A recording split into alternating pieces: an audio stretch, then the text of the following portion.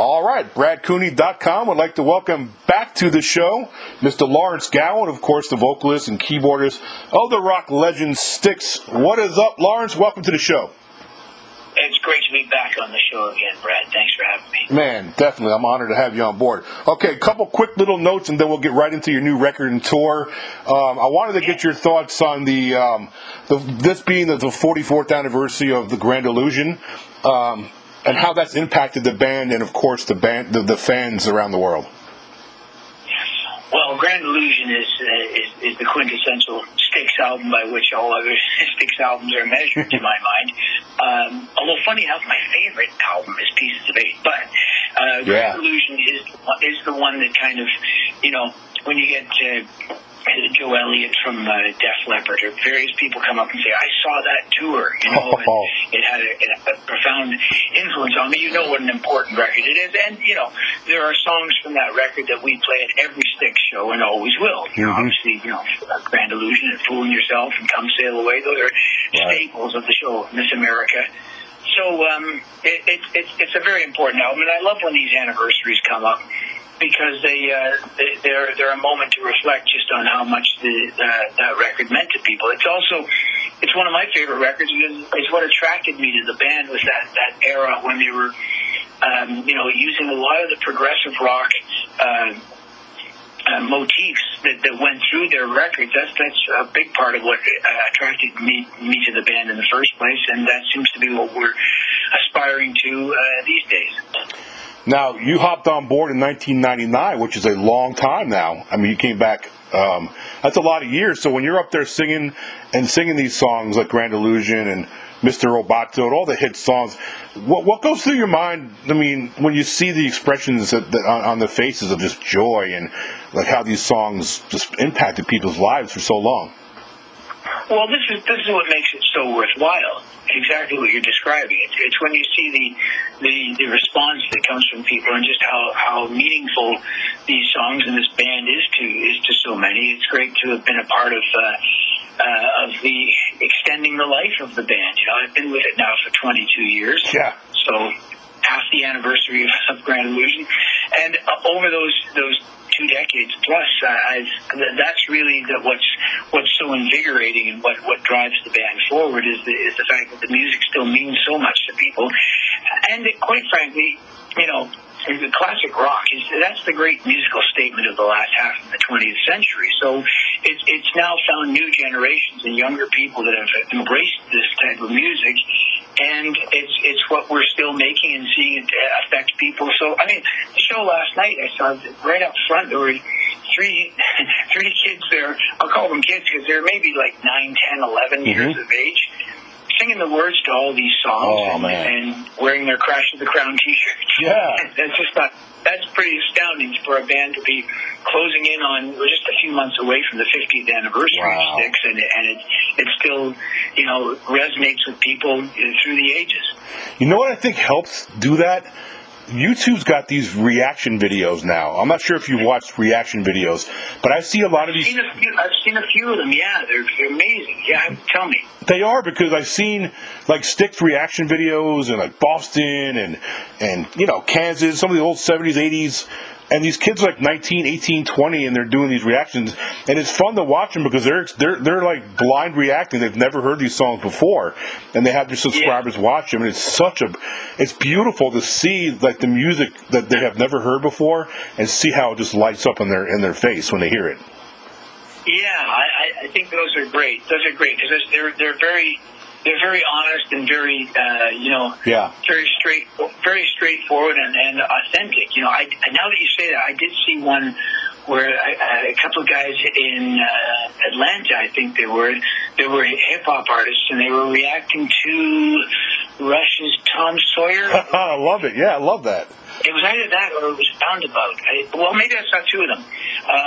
Another similar, from a different musical genre. Yeah. Listening to Roundabout for the first time and just flipping out on it was blowing their minds. The same way it blew my mind when I was like 14 years old. So yeah. I shouldn't be all that surprised, but it's great to see. Yeah, man. Well, next time you're at the hotel chilling, man, just do a search on YouTube for Styx reactions, because there's some folks doing some Styx reactions too. going to be, as soon as we get off this call, that's what the next thing I'm going to do. There you go. All right, let's get into the new record, man. I listened to the record from front to back. It's a terrific record. Crash of the Crown, really, really strong, man. Also debuted number 1 on the Billboard charts, which is very exciting. Talk about that.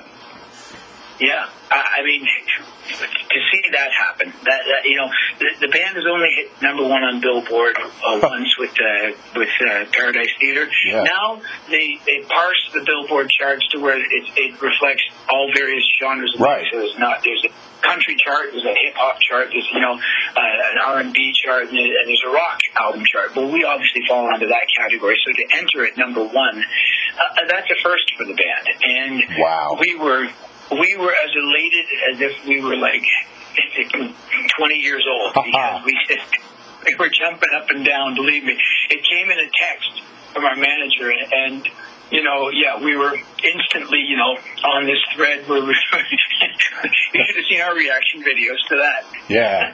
That's exciting, though, man. You guys work hard, man. You guys really work hard, and the songs are there's so many layers and flavors and textures and so many transitions. You guys don't just slap stuff together, so that must have been really nice to see that pay off like that. We really worked hard on these last 2 albums. There was a lot of thought. I mean, it's hard to say the word work. We just spent time and were diligent, and we're really intent on making records that could stand alongside the great classics of the band. If we were going to make a new record, we wanted something where people could put on, they could put on Paradise Theater and then put on The Mission and not feel this terrible bump in, and yet simultaneously still feel that it was reflective of where the band has gone and how it exists in today's world. So with The Mission, I think we were very successful at doing that, enough so that Universal said we'd like another album. Mm-hmm. And I think Crash of the Crown is all the lessons learned from the making of The Mission and touring it, I think came to fruition on Crash of the Crown, and we have an album. It's a full album statement.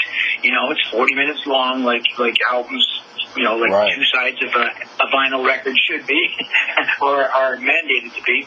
And it's an experience to listen to the album in its entirety, and in that short span of time go through 15 little pieces of music that all are interconnected and take you on a little adventure that you can personalize and see yourself in. Yeah, man.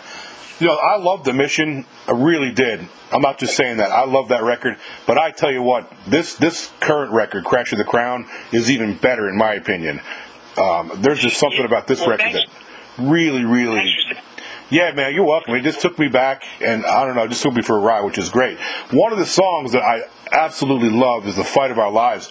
The big choruses in that song, and then really the only problem I had with that song is I wish it could have been like 10 more minutes longer. It's one of those songs you didn't want to end. It's funny. That's a criticism that we accept gladly. That people want the songs to be longer. And I've heard that a number of times about this album. People going, I just wish it was longer. I have one of the shortest songs ever on the record they call Lost at Sea. It's only 40 seconds long, but it's a really important little piece that carries you into coming out. But I've had so many messages from people and done interviews where they go, I want to hear the full song of that. Like, that's it. It was that, that's how long it is. It's like, it needs to be that length in order to fit on this record and carry you into the next little piece.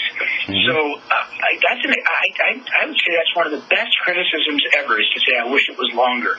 And that's exactly how I meant that to go too. It was so good. It's like it was. I would just close my eyes and I was just jamming to it. All of a sudden, it just stopped. And I was like, oh man. Yeah. Yeah. It's like wow. And also the song. It's a teaser. Yeah, exactly. But the song is just it has so many awesome transitions, and the keyboards, of course, now the Styx are obviously Styx is Styx. I mean, you guys are your own brand, but I got to be completely transparent, and I felt like a Queenish, Kansas-ish kind of thing in there. That was beautiful. Yeah. Well, you see, I compare this to, and it's going to sound kind of lofty and maybe overstated, but I compare it. We're in an era right now where you know, in the two decades well into the new millennium now, we're in a decade where classic rock as an idiom, so much of it was sculpted out by bands like Pink Floyd and Queen and Genesis and Yes and Hammerslag and Palmer, Jethro Tull. These bands really they played with that genre in such an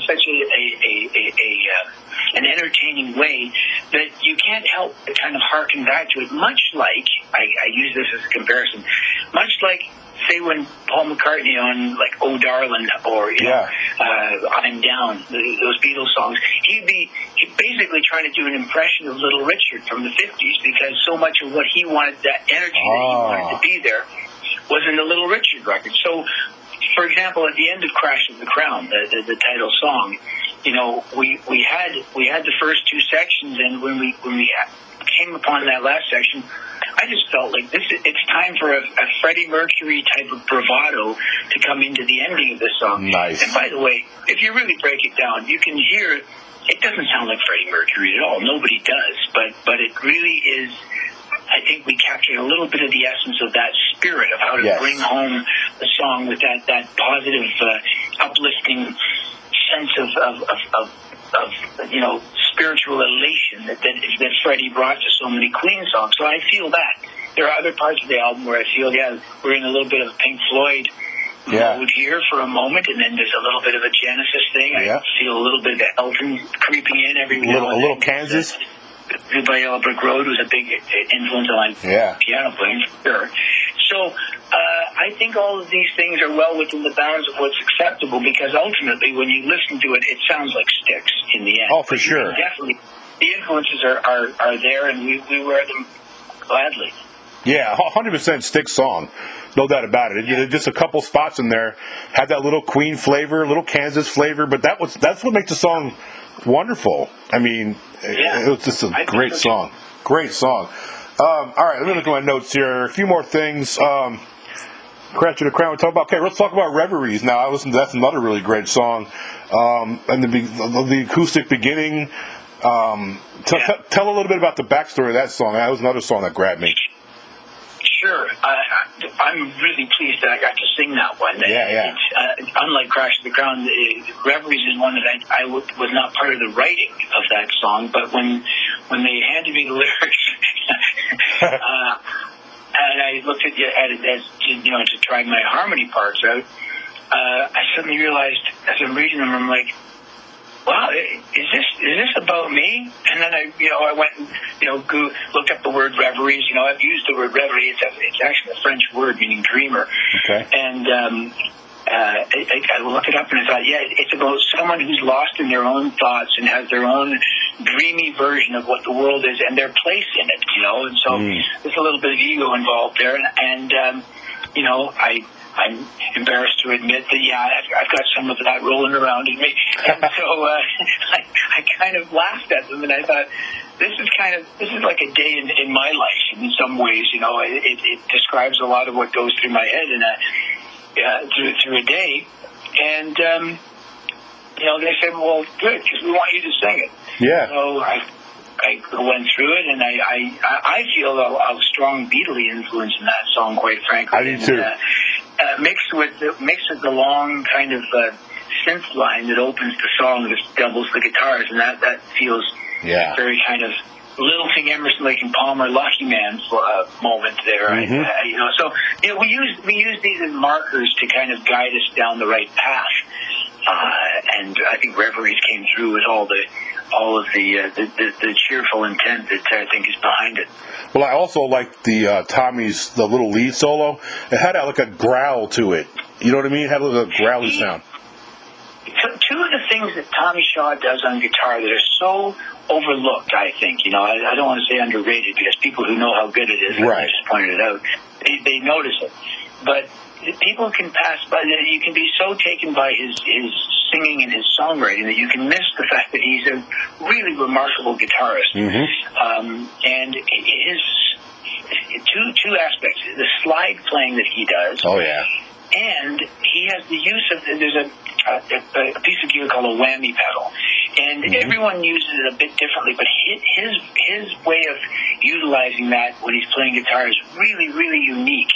I don't know of anyone that actually does it quite the same way. When he plays slide, so often I think of George Harrison, the way he approaches it, but it's got a true Southern approach, which is authentic to him being from Alabama. Mm-hmm. And in Reveries, that really comes to the forefront. Yeah, 100%.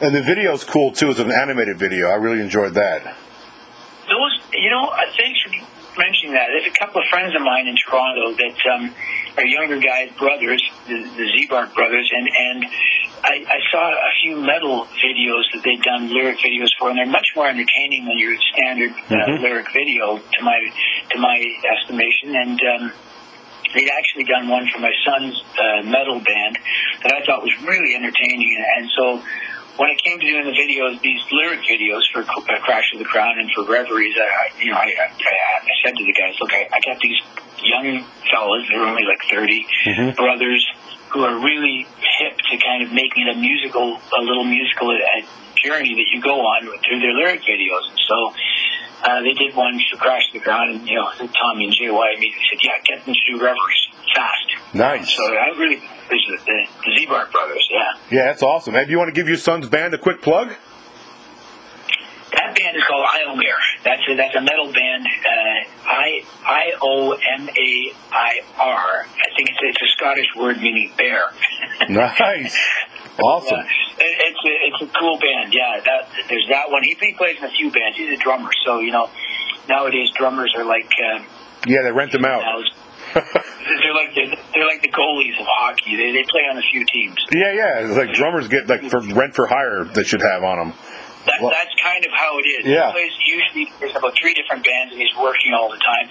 Actually, during the pandemic, he was my drummer because he was at home, and we made lots of streams together. We did a full concert at a theater. Awesome. We're at empty theater with 8 robotic cameras, and we streamed that out. It was a full concert, and that was one of the most worthwhile and rewarding things that we did over the course of that year. So, wow.